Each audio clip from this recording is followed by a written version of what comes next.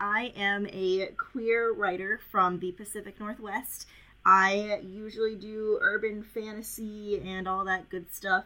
I have 3 animals in the room with me today, and they may make some noise, but they're really cute, so it's gonna be worth it. And yeah, that's kind of me in this corner. Elliot, would you like to jump in with an intro? Sure. Hi, friends. I'm Elliot Junkyard. I write queer fiction, and I'm a fiber artist, and I live in eastern Pennsylvania. And I don't have any pets, but I'm a big proponent of raised pets, so if they make noise, everyone else just has to deal with it. Although there is going to be a possibility of a pug in the background that is not mine, so everybody can be mad about that one. Because I'm mad about that too. We're not Team Pug, we're Team Riona and Sansa. Exactly. And Gus, but he doesn't usually make noise. So hopefully it won't be a big deal. So it's going to be a weird noisy day over here for me. Hopefully it's not too noisy. I'm sorry about that. Anyway, on this lovely Sunday, it sounds like both of our areas have switched weather for the day. I'm in a super, super, super sunny, almost going to be 80 degrees, and Elliot has my Pacific Northwest weather. So yeah, I technically live on a mountain, but it's not the size of a mountain you'd see in the Pacific Northwest. Yeah. But it's like everything is starting to become green after the 9 million years of winter, and it's rainy, but the rain is like overcast and atmospheric and not like gross rain. I want it back. I have Riona trying to play with me now. She's now high on catnip and now trying to play with me. None of my decisions were smart this morning, but you know what? It's just the way the cookie crumbled. Now I want a cookie.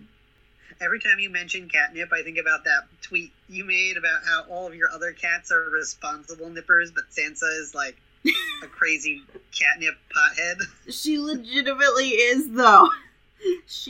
If she hears the sound of the catnip jar opening, she will wake up and immediately be like, wherever I am, and be like, excuse you, where is this? And if I put it in one spot for her and then I move to another spot for another cat, she'll follow me to that new spot and just keep trying to get all of the catnip.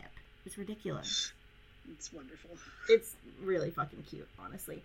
And it makes for a lot of extra cleanup, and I'm complaining about it, but honestly, it's really fucking cute. So, you know. Basically my entire life is my animals are really, really, really, really cute and also a little bit annoying.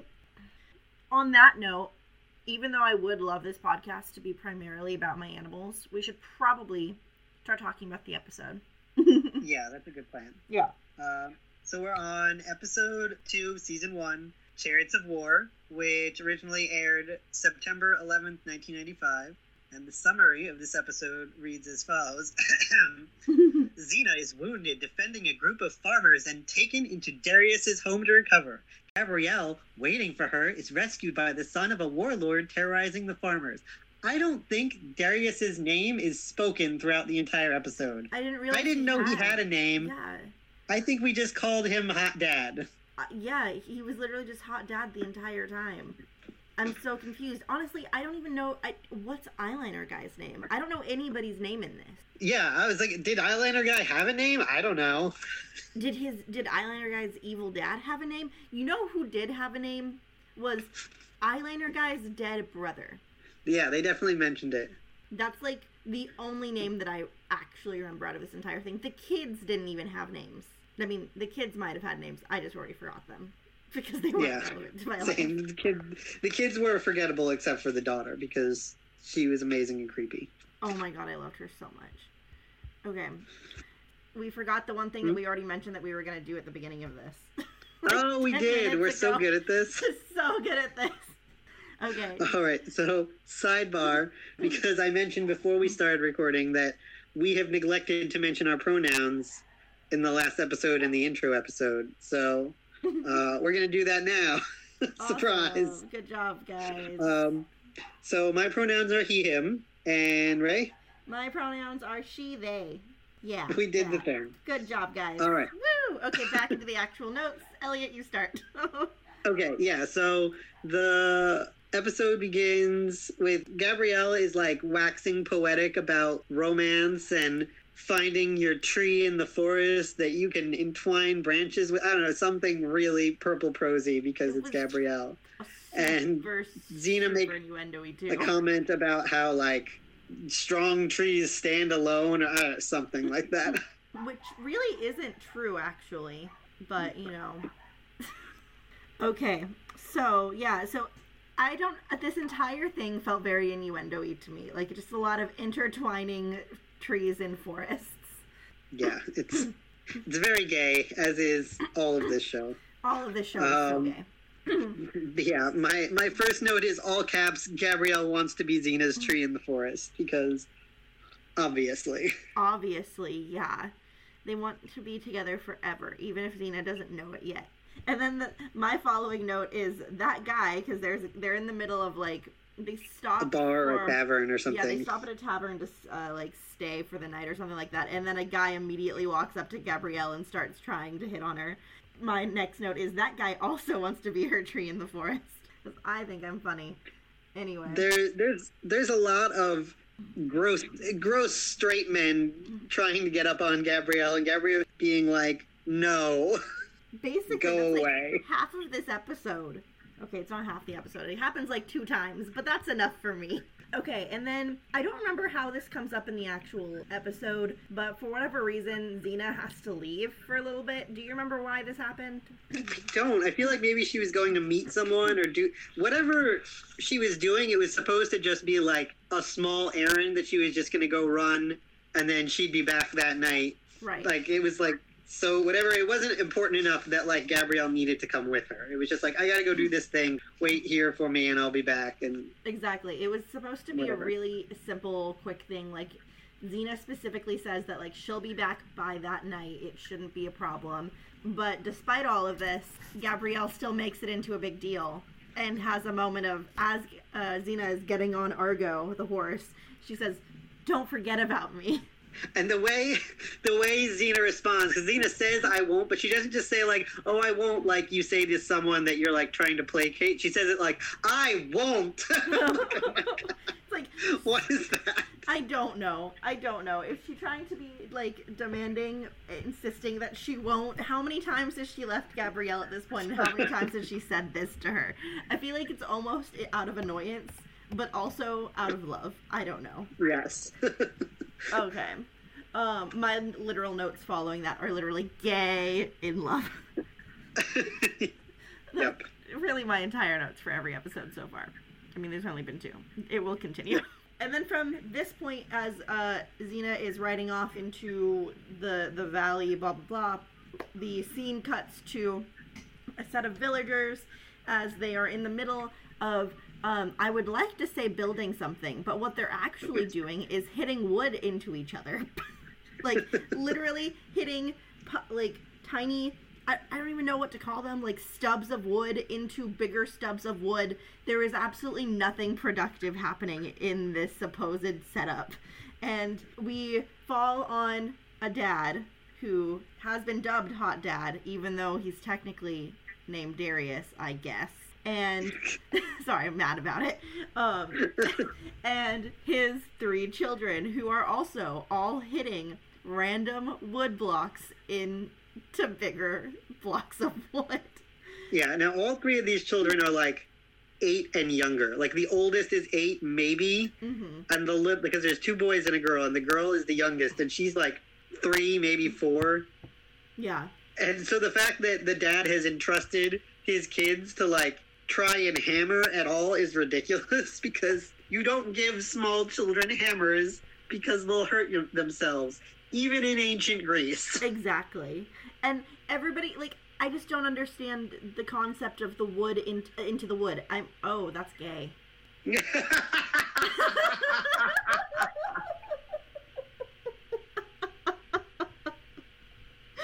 Oh, maybe that's what this was. Maybe this entire thing was just secret subtext. Yeah. Oh, I have a feeling it's because they didn't want to give children actual hammers, so they were like, pretend that this piece of wood is a mallet. I mean, and I'm like, but it's not. It's just another piece of wood. I just want to know if they thought that nobody would notice that. Oh, Gus sneezed. Bless you. I had a lot of feelings. But So as Elliot said, there's 3 children. 2 are the older boys, and then there's a little girl who's probably, I'd say, like 4, maybe. I don't know, maybe younger. I'm really bad at guessing kids' ages. And she's very, very, very, very, very creepy from the get-go. She reminded me a little bit of one of the twins from, like, the original Flowers in the Attic movie. Okay, I never saw that one. I only saw the remake. That's totally fine. It may have been very similar, but, like, just very young child, blank stare, creepy, the whole 9 yards. Yeah, and she's, like, blonde, and her hair is long, and just, like, the vacant-eyed, like, 1,000-yard stare. Yes, which she then does out into the field, where she sees men riding on horses, and of course they're all dressed in black. All of the horses are black, like, you know, they look very creepy. They're coming towards them, and she turns and she's silent, and she just points, and when her dad, hot dad, turns around, he doesn't see anything because the men have disappeared under a hill for a second, which just doesn't make any sense to me. Is he just not looking in the right direction?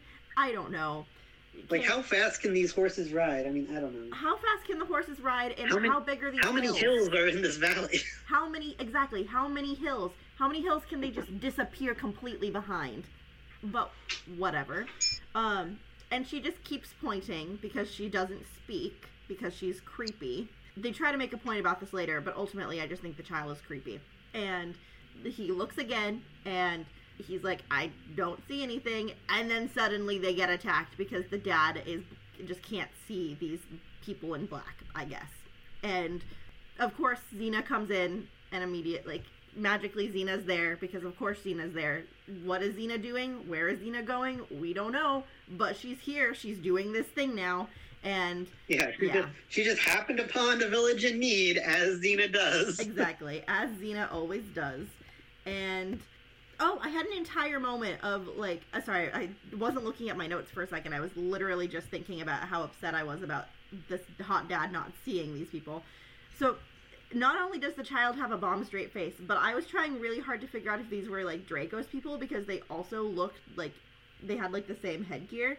And then I just discovered that I think all of the villains are just going to be weirdly tanned white dudes in black. Yeah, I think that's...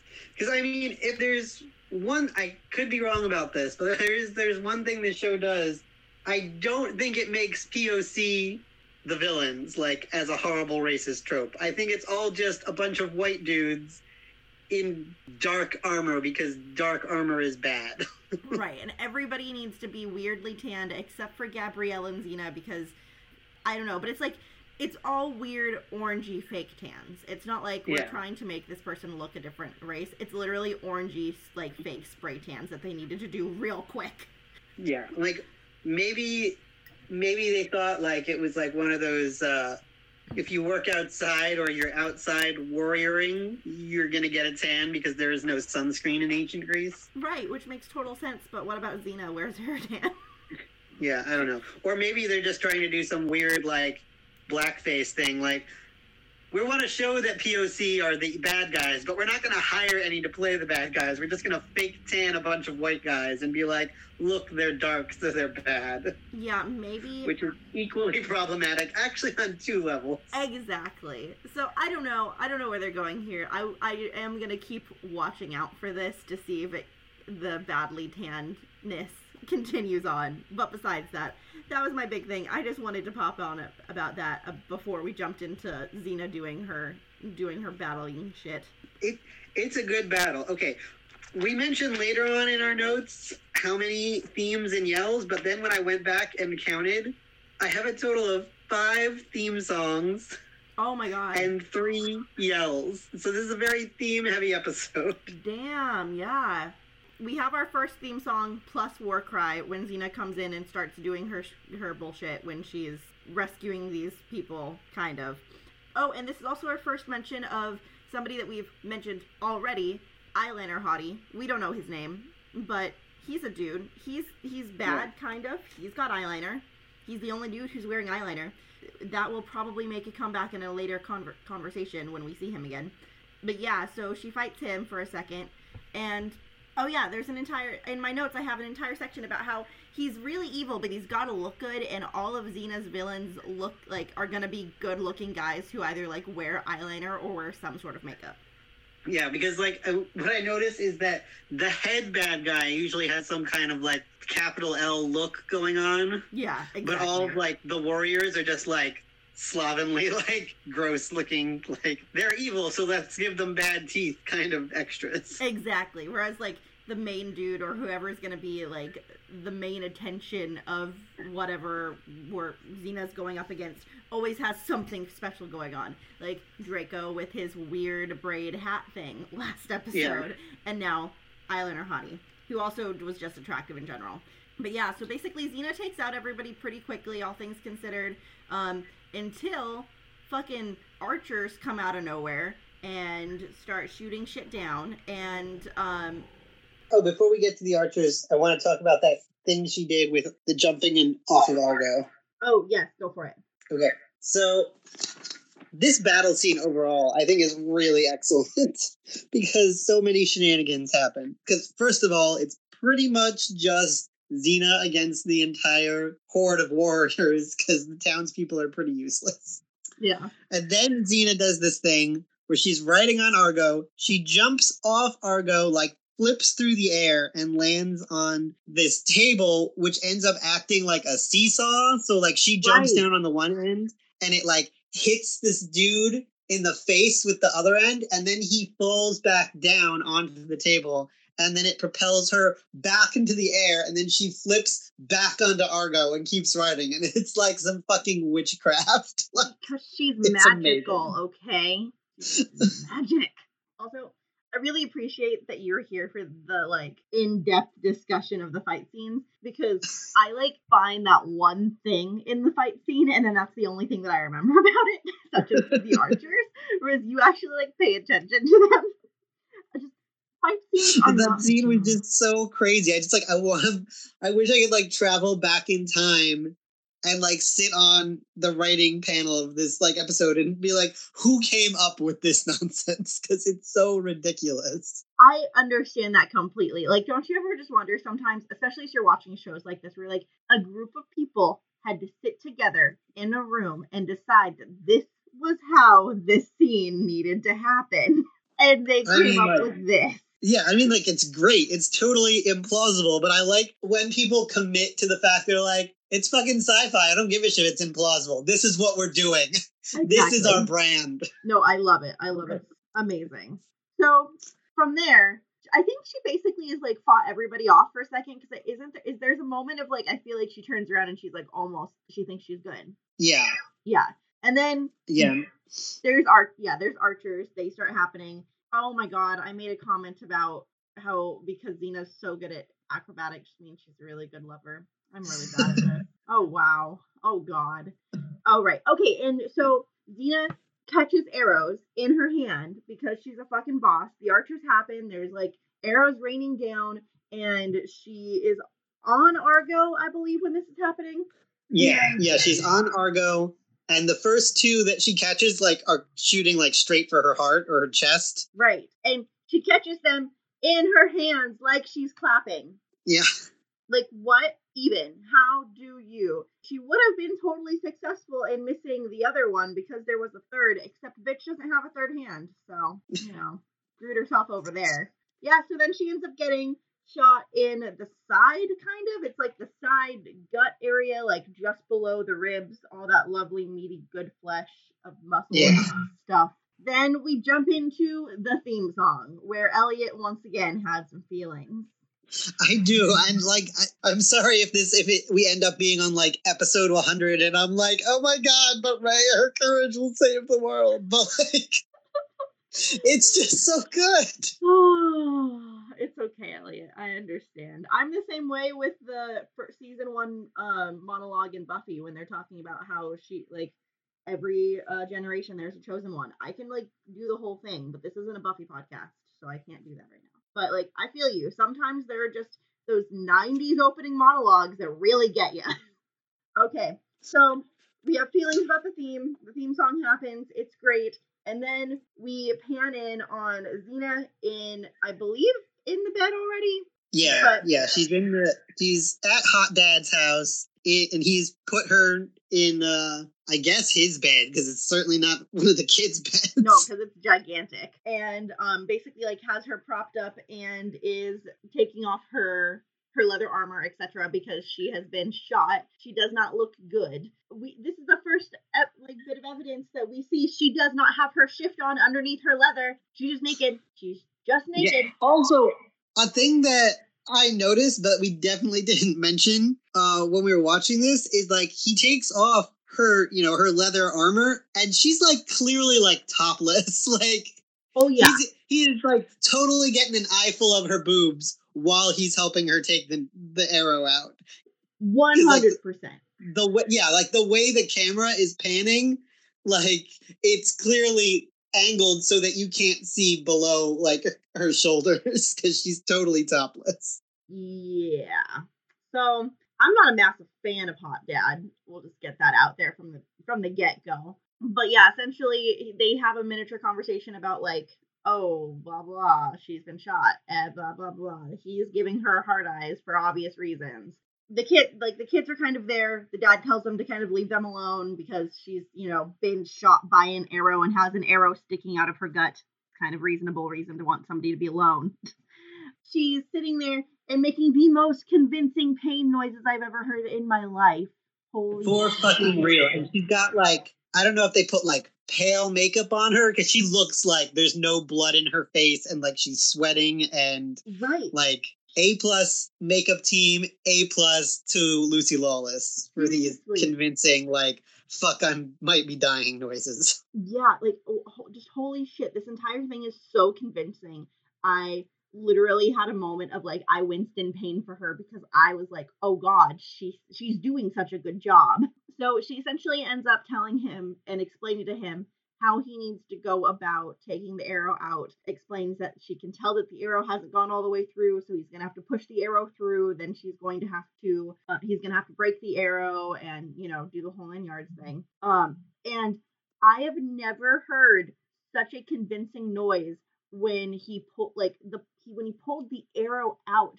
She made this sound that was so, like, guttural and through grit teeth, and she just, oh fuck, that noise killed me. It was just such a good, like, acting moment for Lucy Lawless and for Xena. It was so good. That was, like, my favorite point in the episode, just because it just shows off how amazing of an actress Lucy actually is. Yeah, she really is.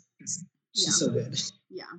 And then basically, they push the arrow through, and then she, like, kind of explains how to heal it, and then we go off from there. There was more weird scaffold fighting again by random dudes.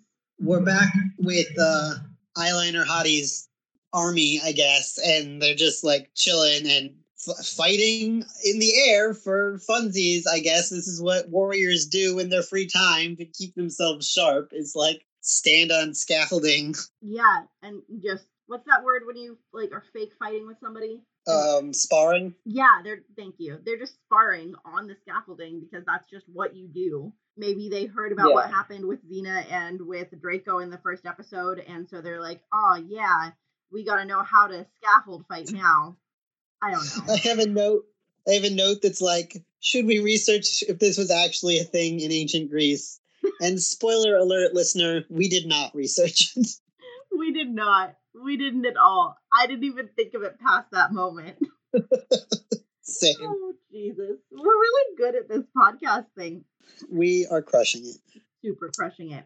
Okay, so yeah, we see this dude for a second, and then we pop back to Eyeliner Guy, who is talking to who we discover is his dad, as he is in their, like, little stronghold place, and dudes are fighting on scaffolding, etc., etc. He's saying that him and his archer shot some woman who was being, like, a warrior for the people, and he thinks he killed her. And the dad is like, does the dad know it's Xena at this point?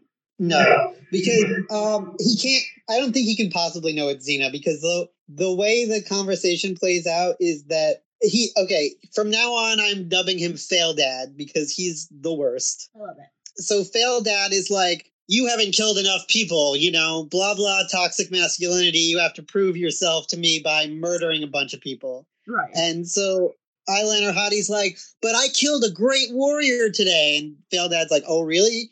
And he's like, yeah, I shot her with my arrows. And Fail Dad's just like, her? She couldn't have been a great warrior if she was a woman. And it's just like, go fuck yourself. Okay. I couldn't remember if he made a comment about it, like knowing it was Xena now or later. So it must have been later. But yeah, that makes total sense. Obviously, Eyeliner Hottie has a lot of daddy issues that are ongoing and current. And we made some notations that contain some spoiler territory. So we're going to skip over those because we decided we're not gonna mention it. We are gonna make some very vague references if it's needed. Unfortunately, it is not needed at the moment. Then, okay, here we go. We come to the moment where Xena has a moment with kids, and she's asleep in their dad's bed, and they're all hanging out at the foot of her bed. It's the two boys, and they're making commentary about like who she is and why she's there. And one kid goes, "If she dies, I get her horse." And like, this is a 10-year-old kid. He probably doesn't even know how to ride a horse. What is he doing? Why does he get her horse? And yeah, Argo would just be like, bitch, please. Exactly. And the younger brother is like, no, you don't. I get the horse. And they just start arguing. And then basically it's just a moment of Xena waking up and being like, oh, hey, kids, you're kids. Let me communicate and talk to you. And the look on Xena's face when she like wakes up is like, ah, good, I'm still alive. Basically, yeah. I mean, I would be fairly worried too if I had been shot by an arrow and then some dude that I didn't know, I like had to take it out, who didn't know what he was doing, and I had to like lead him. I'd be pretty concerned. I get it. I'm pretty sure that she's pretty happy about that, although it sucks to be woken up by kids. And now we finally get back to girlfriend Gabrielle, who's waiting for Xena at whatever tavern they destined to meet back up at, and she's talking to the bartender, and she's just like pacing back and forth, being the most worried. And she's talking about Xena, and the first thing she says is, she's very dependable. I don't know. I love them so much. She's very dependable. I don't know why that gets me. It gets me in the heart places. But Gabrielle is just so worried, and they're everything to each other. They're everything. I don't know what this next comment is about. Do you remember that I used the whole goose line? When we cut back to Hot Dad's house, and Xena is now like awake and looking a little bit more like a human being. So she's propped up in bed. The kids are all sitting at the foot of the bed, and she's telling this story about, I think, like a giant she slayed. Oh, right. And she's about to say that, like, she rammed her sword into his foot, but then Hot Dad comes in and makes this face like, please don't tell my children gory stories. So, like, Xena does this, like, quick shift, makes her story family friendly, and she makes up this story about how she, like, grabbed a goose and, like, tickled the giant's foot. The son is like, you tickled his foot with a feather? And she's like, no, he's a giant, so I had to use the whole goose. Oh my god. Xena, not only a master warrior, but also a master storyteller and, what's the word? Improviser. Yeah. Amazing. Absolutely amazing. Okay. So basically, yeah, they're having conversations about kids. Her shift is back. She's wearing her shift. And it's definitely faster. Faster? Wow, words. Fancier than the one last week. I didn't have any coffee this morning. I'm just running on half a cup of tea. So please excuse my inability to words or do anything. So yeah.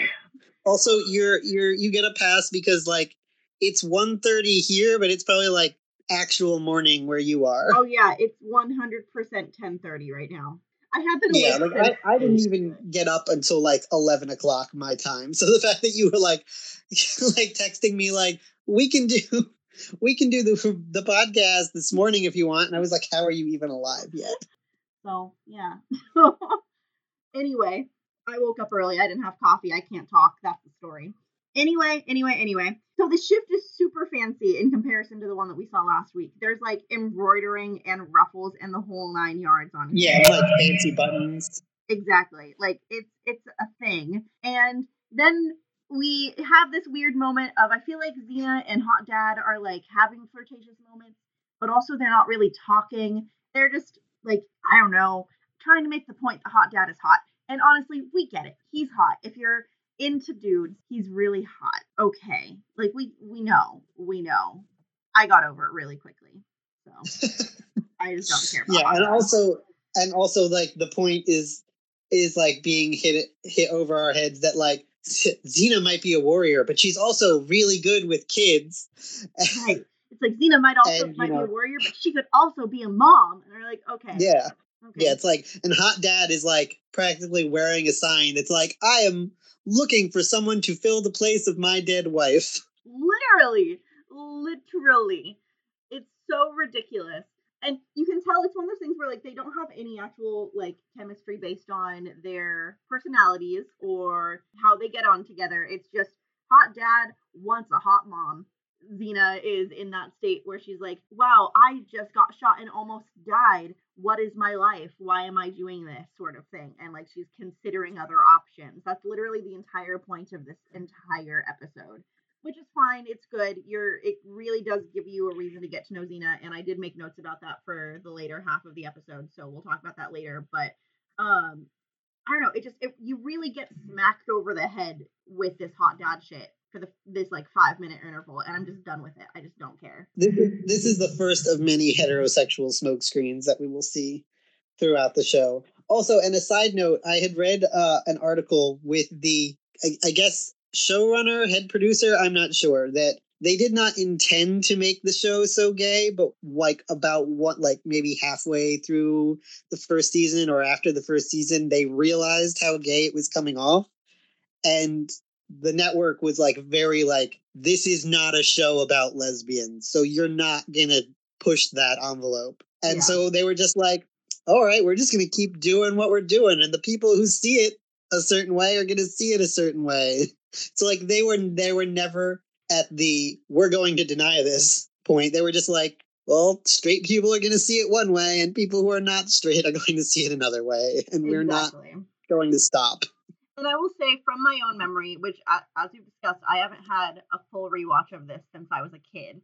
From my memory of it, there are only like 2 relationships that are noted or important enough for Xena that are like obviously heterosexual. And that is, as we said, spoiler territory, so we won't go into it. But I just feel like it's one of those things where like, you're right, everything is kind of random, like romantic, heterosexual smoke screens.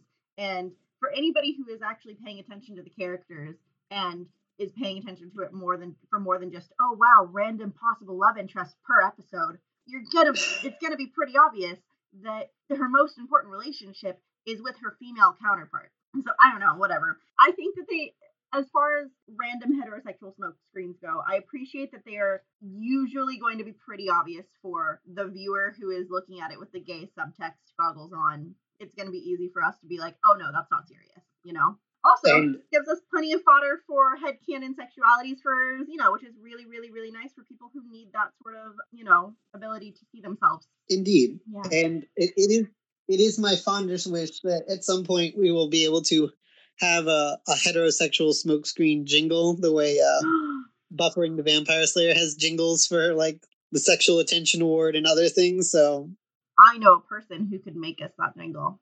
Yes, if the listener is also interested in this, they can get at us and we'll, I don't know, set up a Patreon or a coffee or some way for you to give us money that we can pay a talented queer artist who can make us a jingle. I would love that so much. Oh my God. I 100% support this. Anyway, I'll talk to you about that outside of this because I literally had a moment of, oh, I have a light bulb idea. But besides that, back to romantic heterosexual smoke screens, and she just really loves Argo. Okay, all of this is coming. Okay, I'm remembering the scene. The scene is coming back to me now.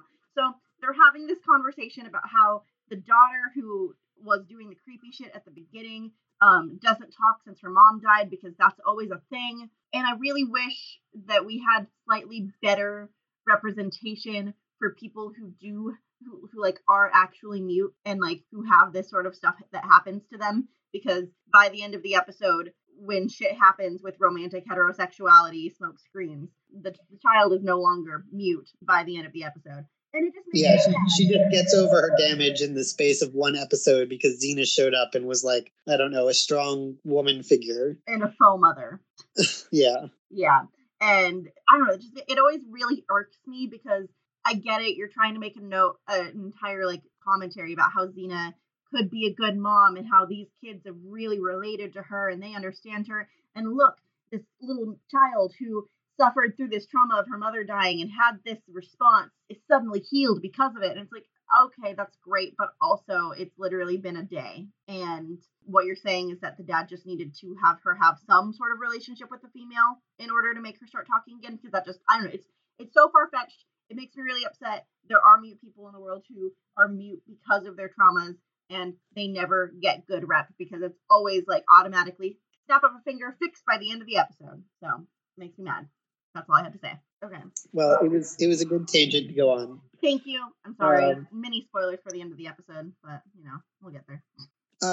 Okay, yeah. So in the next scene, Xena is trying to leave. She's lovingly putting all of these beautiful pelts onto Argo because Argo is like really her best friend. Like Gabrielle might be her soulmate, but Argo is like her best friend. Which I understand. And can we just talk about how much I love their relationship though? Because all I ever want to see is wonderful relationships between MCs and their pets and their animals, and we just don't see that very often. And me being the crazy animal lover that I am, I want that representation. So I love this. It makes me so happy to see how much she loves baby Argo. Okay. Yes, and I like it because we haven't seen a whole lot of it because we're only 2 episodes in, but I know later on in the series she does things where like she'll talk to Argo and he'll like do like a horse snort and she knows what he means. Like, yes. And I'm just like, yes, you have a human horse connection. I love it. I love it so much. I'm so excited to get further into that.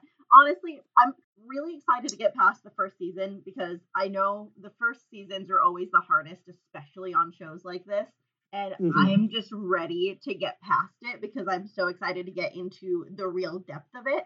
But also I'm loving every single minute of this crazy first season. Anyway, this is also where another fantastic one-liner comes in from Hot Dad. And I gotta say, you can really tell that there's some really good writers in this writer's room, but 2 episodes in, all of my great one-liners are coming from random dudes who aren't going to be in the next episode, so I'm a little bit upset with that. But, of course, because they've had some very tense moments together, Hot Dad and Xena, in the less than 12 hours that they've known each other, he is automatically diving into her deepest fears and says to her as she's in the middle of petting beautiful baby Argo and says, "Are you so brave that you fear someone caring for you?" Okay, fuck, that's a good one-liner. B, yeah, and say this. And it is really true. I just wanted that line to be spoken by Gabrielle because she has more right to say that line than this random dude that did one thing for her and now thinks he knows her. Exactly. And I'll let the last episode wonderful one-liners from Draco pass because they had a relationship. They had a setup. That's totally acceptable. They were using those one-liners as a real setup to show us what Draco's relationship was with Xena. But ultimately, it falls really flat here because it's just this random dude who we don't care about saying these really in-depth things to her, and it just really made me roll my eyes. So fuck that beautiful one-liner, fucky dude. And then my favorite thing that happens besides the other favorite thing that I've already mentioned is some silo goes up in flames. Somebody is burning something. I believe it is Eyeliner Hottie's dudes because the dad is really into destroying this village for some reason. He wants to take over this village. So they send people to set something on fire. And so there's a burning silo that's happening. Hot Dad and Xena run outside. And Hot Dad takes a singular pale jug of water and just throws it near the burning silo. Meanwhile, this is like a full-size silo where it's 2 stories tall and the fire is starting at the top. Right, there's literally no way that this singular jug of water could have done a single thing. And yet, I understand it was probably oh my god, this is in the moment, I have to do something, so he grabs this jug of water. But it's like an entire building structure that's already on fire. There's nothing he could have done. Yeah, it's like, nah, dude, you're just fucked. You just got to make sure it doesn't spread to other buildings at this point. Exactly. So I had a moment. It was, oh god, it was so bad. And then while things are on fire and things are happening, we go back to Gabrielle in the tavern, who's being hit on by a dude with really ugly. Basically, he is being fucky and trying to get her to say yes when she's already said no. He like, there's multiple moments of like him trying to just coerce her, and at one point he says, "Is that a yes?" And she responds, not in the customary sense of the word. I just appreciate her and her beautiful wordsmithing. Yes, same. Mm-hmm. And then Gabrielle makes this comment about how she's waiting for her friend and that she'll be right along or whatever. And in a classic gross straight dude move, he says, I could be a friend to both of you. Yeah. Which, no. I'm so sorry. No. It's terrible. It's terrible. Oh, Rihanna just jumped on my lap. Oh, this is amazing. I love these moments. This is my new favorite thing that she does. So, quick story for those of you who don't know about my animals. Rihanna is my youngest, and she is not cuddly in the least. She will not cuddle. She will sleep next to me, and she will, like, lie next to me, and she always has to touch me. But she does not like to be cuddled and, like, held or anything like that. She'll never be that cat. But recently, she has started jumping up on my lap when I'm sitting at my desk, and she just falls asleep sitting on my lap. I'm not allowed to pet her because then she'll run away, but she'll just sit on my lap, and it's the sweetest thing in the world. Oh my god. Oh, okay. Sorry, had to get that out of my system. Anyway, okay. So Gabrielle makes a beautiful excuse of, oh, and that's my hot warlord boyfriend over there too. The camera pans to eyeliner dude, because eyeliner hottie is suddenly in the same tavern as Gabrielle is, showing that Xena is really also not that far away. From there, dude makes a comment about how, like, that's not really her boyfriend, and so she's like, oh, really? Is he not? And then she runs over, sits on eyeliner hottie's lap, makes a comment about how he just needs to, like, go with it for a second, and then kisses him. And quick moment of just, hey, can we remember that consent exists? Consent is a thing. And I know that this is a common tropey thing that people do to, like, get away from, like, to show that people are, like, trying to get away from things, and it's a really great meet cute. But also, just, like, don't kiss somebody randomly without saying, like, hey, can I kiss you really quickly or something like that. Just, like, I don't know, dude. I don't know. Made me uncomfy for a second, although obviously eyeliner hottie's down for it. But just, you know, if you're going to use somebody for a meet cute, maybe make sure that you, like, ask them for their permission before you use their body, you know? I don't want to get too sidetracked, but, like, this whole, like, trope is just, there's so much to unpack. Because first of all, Gabrielle is getting away from some gross dude who doesn't respect her boundaries as a human, doesn't respect, once she says, by the way, I have a girlfriend and she's meeting me, still doesn't respect her. And then she needs, you know, another man to be like, no, I'm his property. Exactly. So that alone is its own set of patriarchy bullshit. Exactly. And then the fact that she has to, like, you know, invade this dude's privacy and not ask for any kind of consent before she's just like, I'm gonna kiss you now because that's me violating your bodily autonomy is better than this dude violating me. Exactly. It feels very much of a, like, oh, I'm in this really awkward situation where I'm feeling overwhelmed and feeling like this dude is, you know, getting to the point where it could be a dangerous situation or something like that. So she's going and doing the same exact thing to somebody else. Like, she's blatantly had the choice to say no taken away from her in this situation. And so she has to come up with another excuse in a way to say, not only is she saying no, but she's just putting herself out of the situation in total. And then she goes to this other random person and does the same exact thing. She's blatantly taking the opportunity for this person to say no away from them by doing what she's doing. And obviously, I'm not going to blame Gabrielle in this because this is just a trope that comes up all the time. I just wish that it was done in a better way where it was a little bit easier for people to say no to situations like this. Because I get it's a very common thing. I've seen it in romance all the time. I know it's a thing that happens. It's just shitty. It's kind of shitty, and people don't realize that it's a shitty thing to do, and it's something that definitely should be more unpacked. This is really turning into just a ranty rant episode. I'm really sorry. Pretty much every episode is Xena battles the patriarchy. That's but true. sometimes Gabrielle also battles the patriarchy. Right. And I just want to make sure that if we're sitting around talking about the patriarchy, that we actually unpack it a little bit, you know? Yeah. Yeah. Okay. But yeah, so dude that she ends up making out with, and he is obviously totally okay with being made out with after the fact, is Eyeliner Hottie. And I just really love how all of this goes, because I feel like this entire interaction is like the most gay subtle subtext ever of just two awkward bisexuals hanging out with each other. Yes. Because they have this conversation where, in vague terms, Eyeliner Hottie is trying to explain how Fail Dad wants him to go into like the family business, but he doesn't really like it, and his dad is very overbearing, and he doesn't want to have to do this thing to make his dad proud. Yeah. And Gabrielle's response is to be like, look, I just had a similar conversation with my mom where I had to tell her that she's not getting any grandkids because I'm running off with this hot warrior lady. Literally. So after the bisexual conversation, bisexual outing kind of conversations, we jump back to Xena having a conversation with Hot Dad because there is a town meeting and some of the heads of the town want Xena gone and they want her out and they don't want her showing up in her warrior gear because that could be seen as inflammatory and they're trying for peace and blah, blah, blah, blah. Yeah.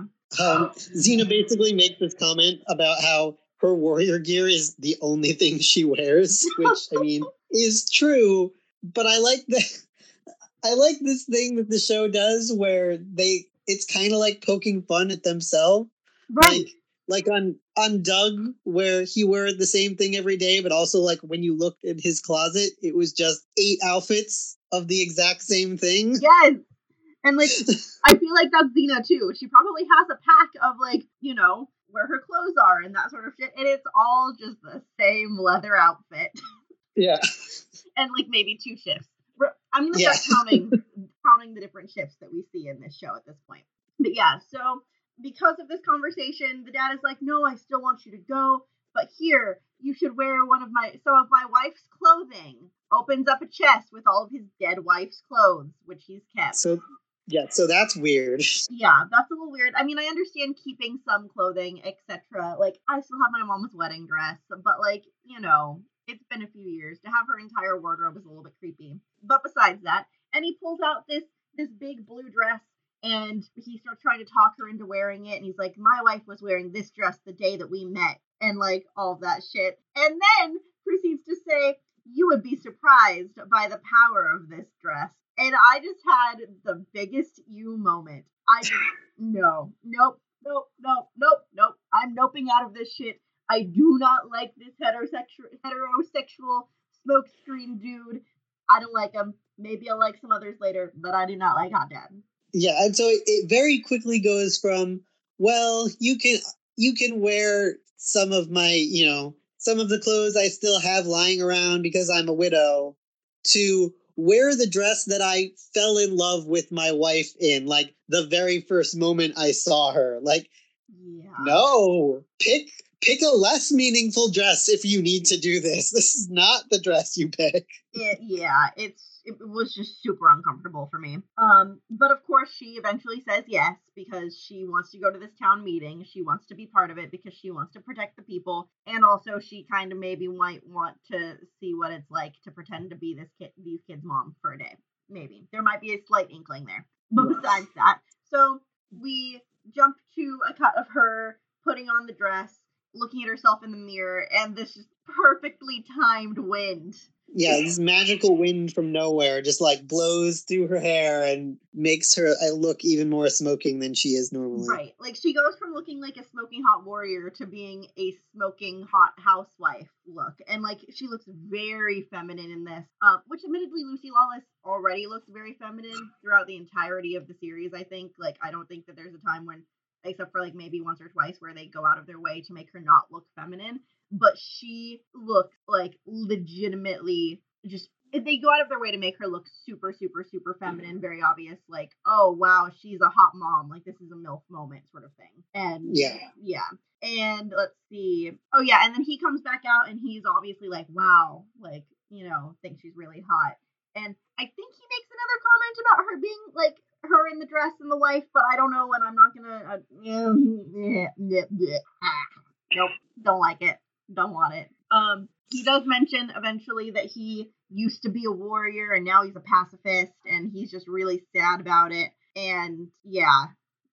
But now we go into the town meeting, and Eyeliner Hottie is there. Oh, we did miss a scene. I don't think either of us made any notations on this scene, actually, but essentially it's agreed upon by Eyeliner Hottie and by Fail Dad that they are going to go to this town meeting and try to, like, fake peace with these people, and what they're actually going to do is slaughter the entire, like, village. So that's kind of the point of this entire thing. And Eyeliner Hottie was like, oh, we're going to try and make peace? That's great. And Fail Dad's like, no, we're going to tell them we're going to make peace, and then we're going to murder them all, you dumbass. Right. And so Eyeliner Hottie is basically going in there because the dad is trying to get him to prove himself by killing people.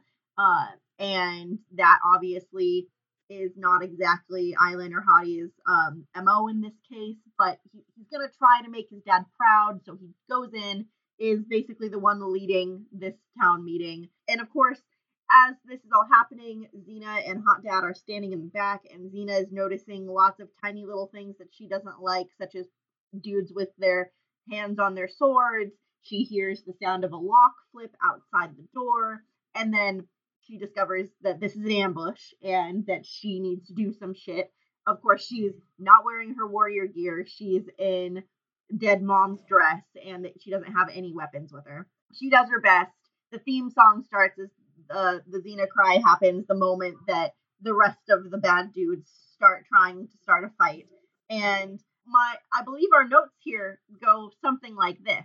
Xena cry, theme song, this scene, oh my god, dress rip. So that is accurate and amazing. Yeah, because basically what she does is she is just standing in the back, presumably like outnumbered, but all she does is like give the warriors these crazy eyes, like, and she holds up her hands that I guess are supposed to be menacing, but they look more like jazz hands. Yeah. And they all just stop. They stop dead in their tracks, and that gives her time to like rip up the sides of the dress so she can move her legs around, and then she just starts kicking ass. Because of course. Okay. And yeah, basically Dad at this point is a punk ass wimp. He's a little baby. And he doesn't do anything. They all, like, essentially all the townspeople try to run for the door. The door is locked. Xena has to do all of her Xena-y shit. And essentially she ends up kind of getting them all out, obviously, because she scares the people off by her jazz hands and crazy eyes. Like, I don't know what it is, but she's weaponless, they all have swords, etc., but they're real afraid of her crazy eyes. Yeah. I mean, with good reason. Oh, yeah. I mean, I'm sure bare hands she could have still taken them all, but still. Because especially they don't even realize that she's Xena at this point. She's just some random woman. But yeah, so the son, Eyeliner Hottie, goes back to Fail Dad, and he is unhappy because he didn't kill nobody. And so he says, my son the coward, blah, blah, and then dives into waxing poetic about how his oldest son, who is now dead, never would have done this, and how he would have killed all of the villagers and blah, blah, blah, blah, blah. And so it's very much a typical, the first son was a masculine hetero hero. Dad thought he was, put the sun in the sky, blah, blah, blah. And second son is probably the gay, sad son that, the dad is just disappointed in general. It's a very typical, at least it seems like the typical gay narrative. Yeah. At least one of the many. So yeah, that's sad. Yeah, and like I don't even necessarily think that Eyeliner Hottie is gay. I think he's probably like maybe bi, maybe queer, or maybe just like gender non-conforming, because like he's also wearing like little beads and has like braided hair, and it's not like the style of the warrior, because he's the only one that has these things. Yeah. Like I said, I'm calling him bisexual at this point, just because I feel like that I don't know, my view of him, I'm headcanoning him as bi, not headcaning him. Anyway, but yeah, I feel like it's just a very obvious like queer storyline there, so I see it happening, and I do very much appreciate another one line from the dad. As he's sending his son away, he's very unhappy with him. He says, "Go back to the flock and await the slaughter," and I really liked that. Really liked it.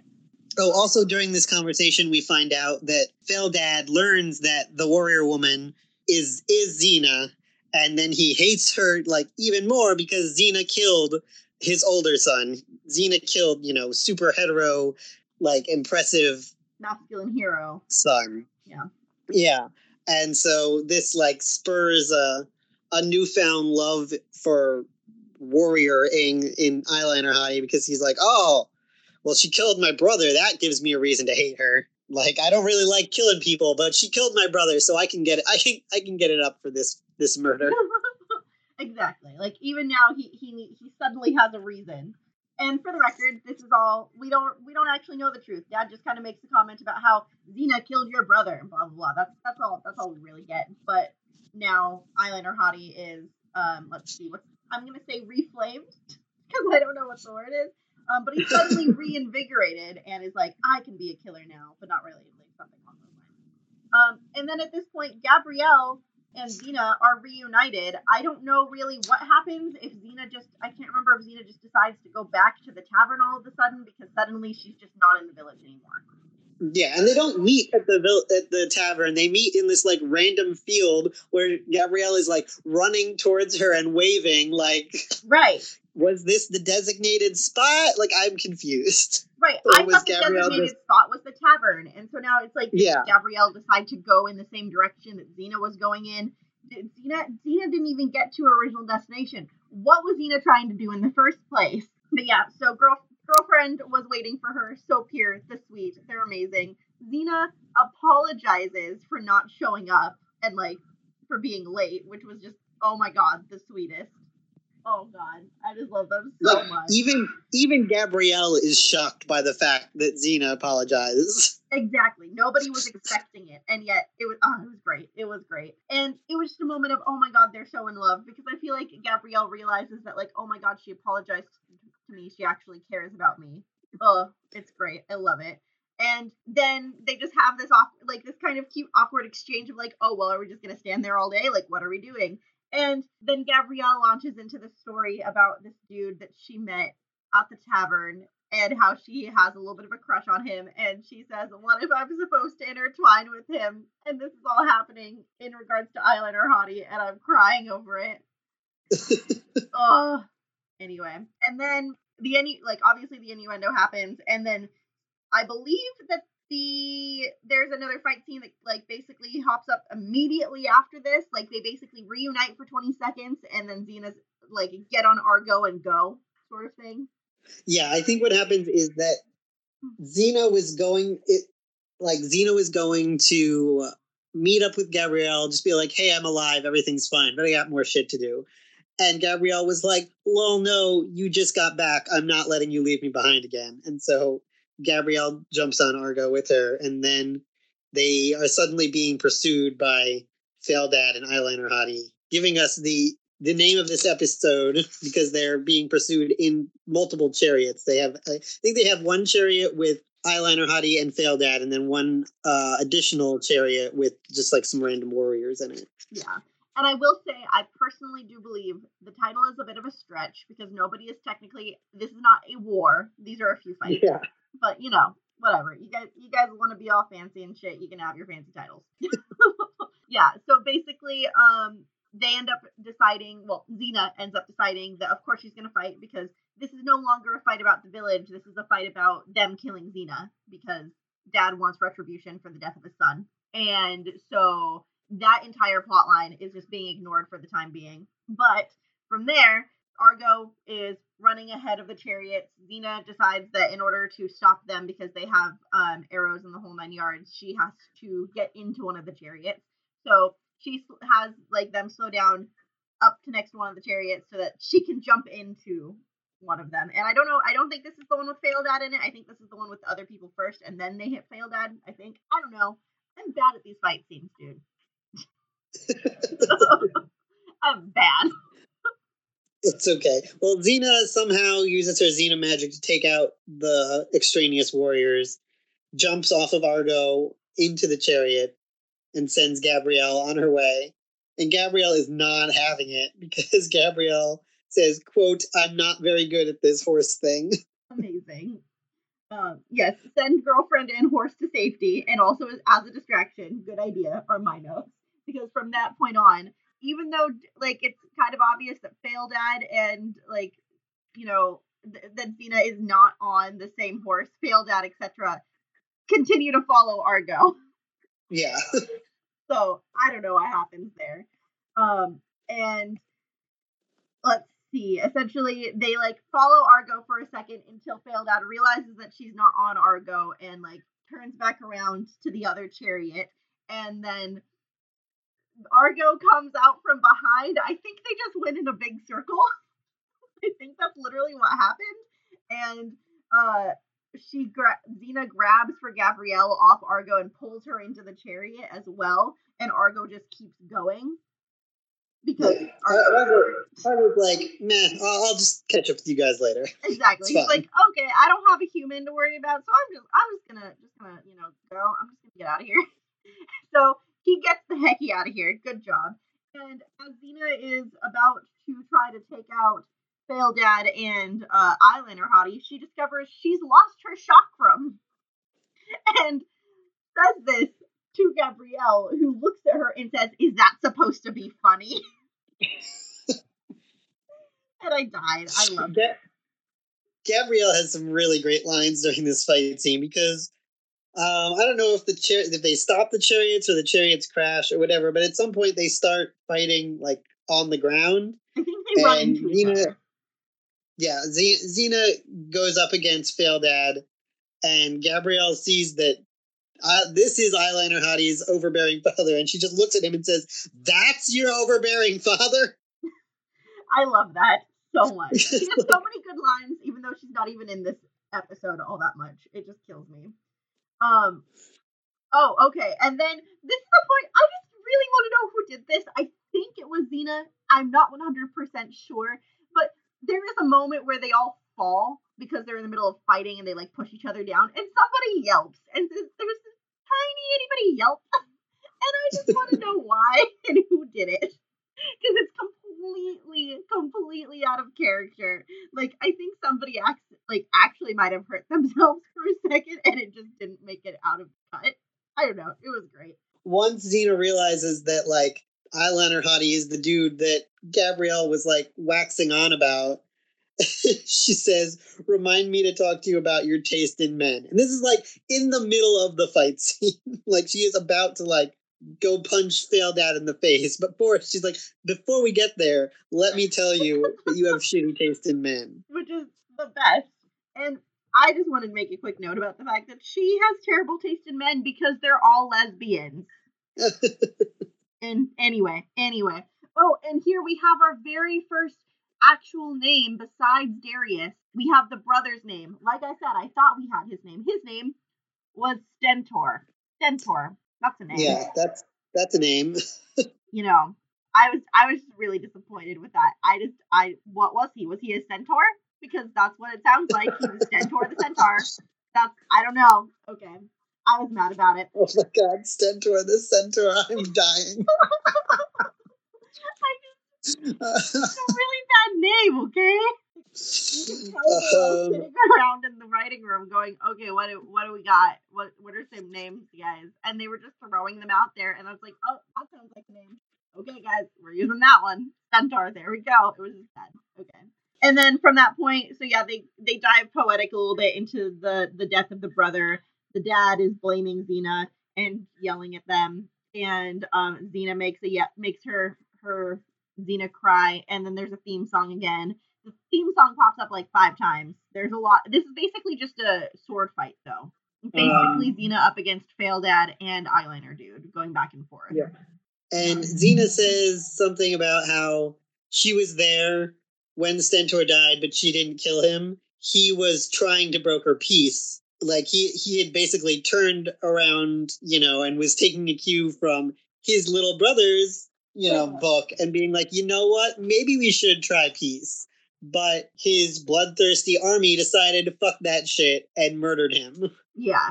And for some reason blamed Xena instead, because that's obviously the easiest way to do it. Always blame the woman. Yeah. And so Eyeliner Hottie decides that because he hears this and realizes that this was his brother's true point, decides that he isn't going to let his dad fight with Xena anymore. He's going to fight for peace instead.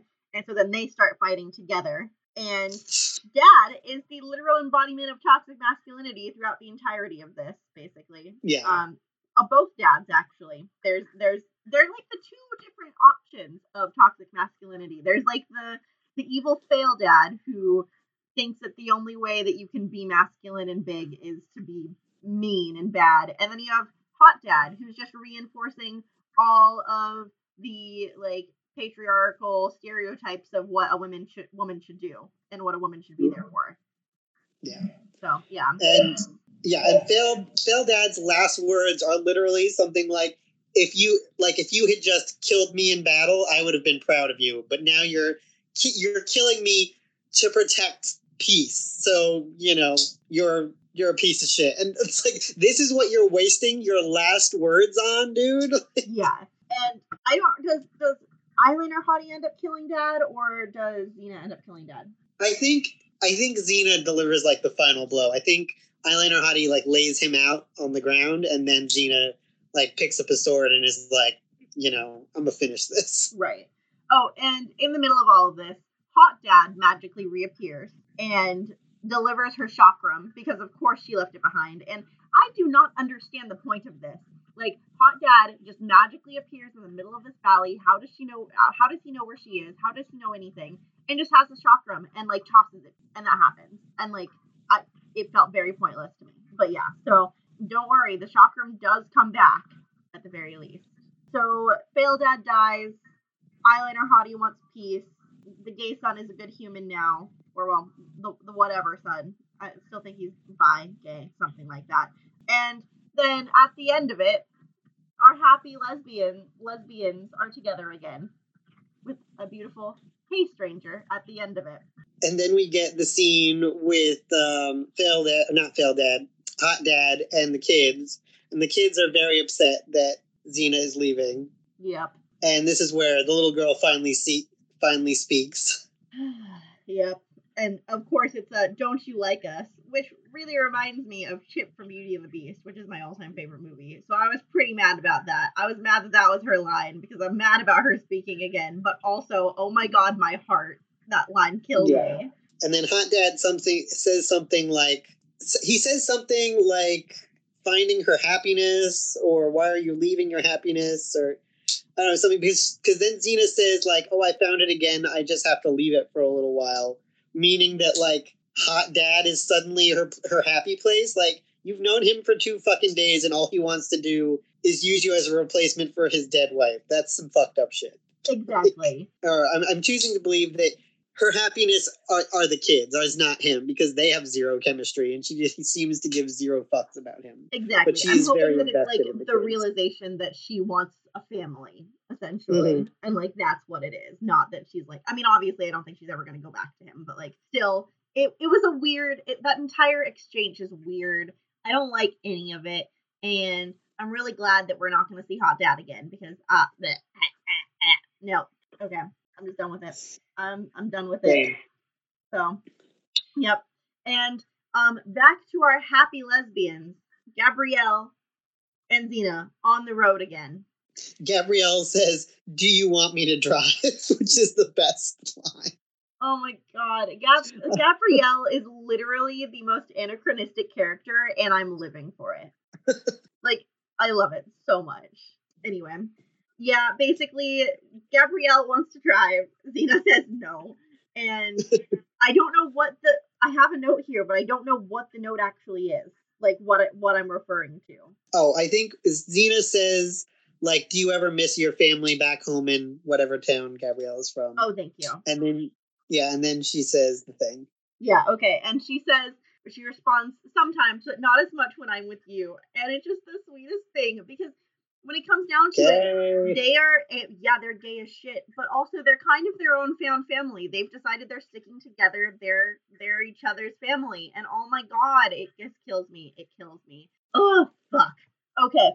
So that's basically the episode. They ride off into the sunset, being adorable and gay, and ultimately, while there was a lot of creepy, ucky shit with Hot Dad and stuff, and a lot of battling the patriarchy, I do think that this was a fantastic episode for really seeing Xena kind of evolve a little bit, because you blatantly see her throughout the episode kind of making like mental notes as she goes on, seeing these other versions, this possible other version of herself. And you really get her coming down to this moment of like, okay, what is it that I want? Because I feel like in the last episode, we're dealing with her, you know, finding penance and finding some sort of retribution for what she's done. And in this, she's realizing, okay, if I've moved past that, what else am I trying to do? Where else am I trying to go? Yeah, I think it also brings up a lot of good points about when Xena was bad Xena. She had obviously like given up certain aspects of her life because you can't like raise a family. Like she and Draco couldn't have like had a bunch of like evil warrior brats like while they're going around killing people all the time, you know, like you're not really having like a happy family there.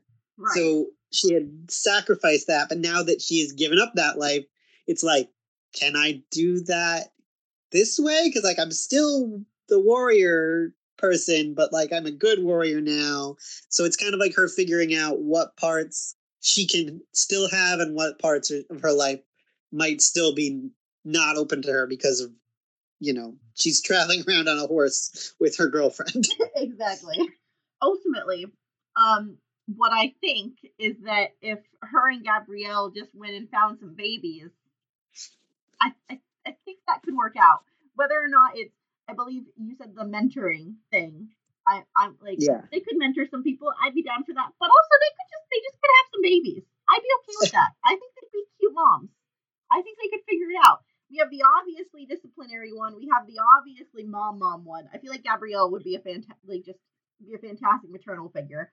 But also, okay, this is gonna be really weird, but a few years ago, I watched that reality TV show that was about Jillian Michaels and her family that was on E. And like this relationship reminds me, like if I was gonna put Gabrielle and Xena into like modern day constructs, I would totally imagine like Xena being the equivalent of the Jillian Michaels mom, whereas Gabrielle was would have been like Jillian Michaels' wife. And I just really like it. I am totally on board. I don't know a lot about Jillian Michaels other than I know that like she was like kicked out of her house at like 15 and then was like, fuck it, I'm just gonna like build an empire. Jillian Michaels is the biggest fucking badass, and I love her so much. She basically, her and her wife have just adopted like 3 kids, and I think it's 3, maybe 2, I don't know. But essentially, like Jillian is like the obviously kind of strict mom, but she also is really fun with them. And then her wife Heidi is just like the super chill mom who's there all the time, but it's just really funny. And I just like them a lot. And they just like, I feel like have very similar personalities to how Xena and Gabrielle are. And I know that was a really weird roundabout tangent, but if Xena and Gabrielle ever adopted some babies, I would just think that they would be very similar to Jillian and Heidi. I just would read this modern AU. Same. Give me like a novel length modern AU. If fanfic exists, please send it to us. Yeah, I don't want. I want to say something, but also spoilers, so I'm gonna hold my tongue. But it's good. We've got good stuff ahead of us. We have some good shit coming up, guys. Some good shit. I think that was basically it for episode 2. And yeah, I don't think I have anything else to say about that. I feel like I did my deep dive of my Xena emotions. Do you have anything that you wanted to do a shout out for today, Elliot, as we wrap this episode up?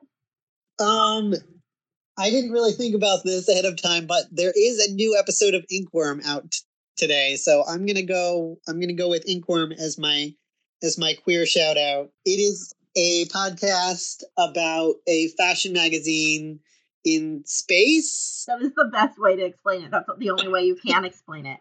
It's set in the future. There's like multiple species. Like Earth is like, obviously gone out into space and commingled with other, humanoid aliens, but there's a ton of queer characters and it's amazing.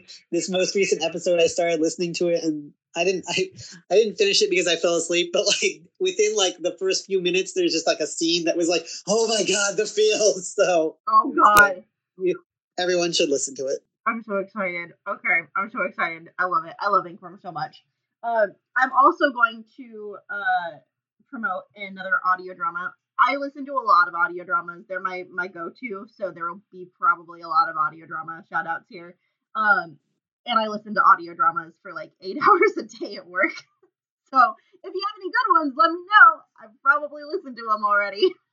But anyway, my new favorite is what's the full name of it? It's Kalila Stormfire's economical the full name is a mouthful. There we go.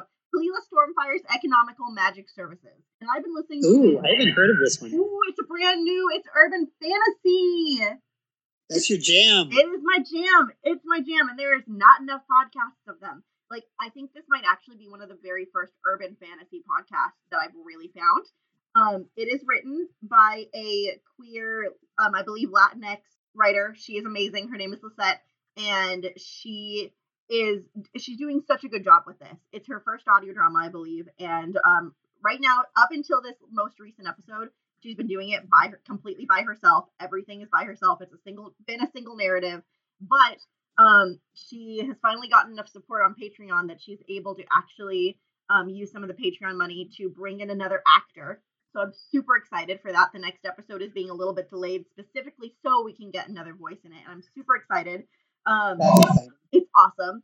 So essentially, a quick rundown of the show. It is about a witch living in an area where essentially there is a coven that usually rules over all of the witches in the area, and it's kind of like a government like source. I don't really know how to explain it. You kind of have to listen to it to understand it. But this coven essentially like sets up the rules for people who perform magic and blah blah. And magic is a very normal thing in this society. It's very day to day. A lot of people use witches and use their services.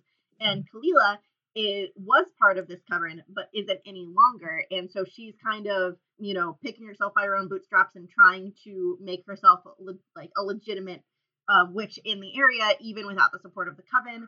And there's a lot of like backstory drama that is slowly being unveiled, and I'm super, super, super, super fucking into it. The last episode was the most exciting episode so far in regards to plot, and Lisette did an amazing job with it. I am so excited to keep seeing how this goes. It's very, very, very queer friendly. We've already had multiple I believe POC and queer characters. The main character is a person of color. I'm not 100% sure on their ethnicity, but it's just amazing. It's amazing. I'm so happy with where the show is going, and I highly recommend it. Sorry, I've gone on a spiel for like 5 minutes about it at this point, but highly recommend it. There's only like 7 or 8 episodes out right now, so it's a really quick listen, but each episode comes out on the 1st and the 15th. They have a Patreon. They're amazing. They totally deserve the listen and the support. So please, please, please, please, please go take a listen to them. Kalila Stormfire's Economical Magical Services. Okay. We'll link to those podcasts in our show notes, and I think that's it. I think that's it too. Awesome. We need to come up with a sign off. We're really bad at this. I feel like we'll get there. Maybe some good line will happen in a later episode and we can steal it. I still really want to try to like do the Xena cry at some point, but I just can't. I can't. I'm not Lucy Lawless. I can't do it. I would love to, but that would be a great sign off, don't you think? Indeed it would be. Yeah. Oh well. Okay. Well, we'll figure it out eventually. In the meantime, if you guys would like to get in touch with us for whatever reason, if you have links to those fan fictions that we were asking for, or any other random commentary you'd like to talk to us about, feel free to get in contact with us at the following places. We are on Twitter at BlairHerNamePod. You can also reach out to us at Gmail. Our Gmail is blairhername@gmail.com. Elliot's Twitter is Elliot with 2 T's Junkyard. So ELLIOTT Junkyard. And mine is Ray Likes Cats. It's Ray with an E. We're both pretty active on the Twitter platform, so we're always available. And yeah, I think that's it. Awesome. Okay, housekeeping done. So thank you so much, dear listener, for being here. We appreciate every single one of you. You are amazing, and we love you. Have a great rest of your week. Until Bye.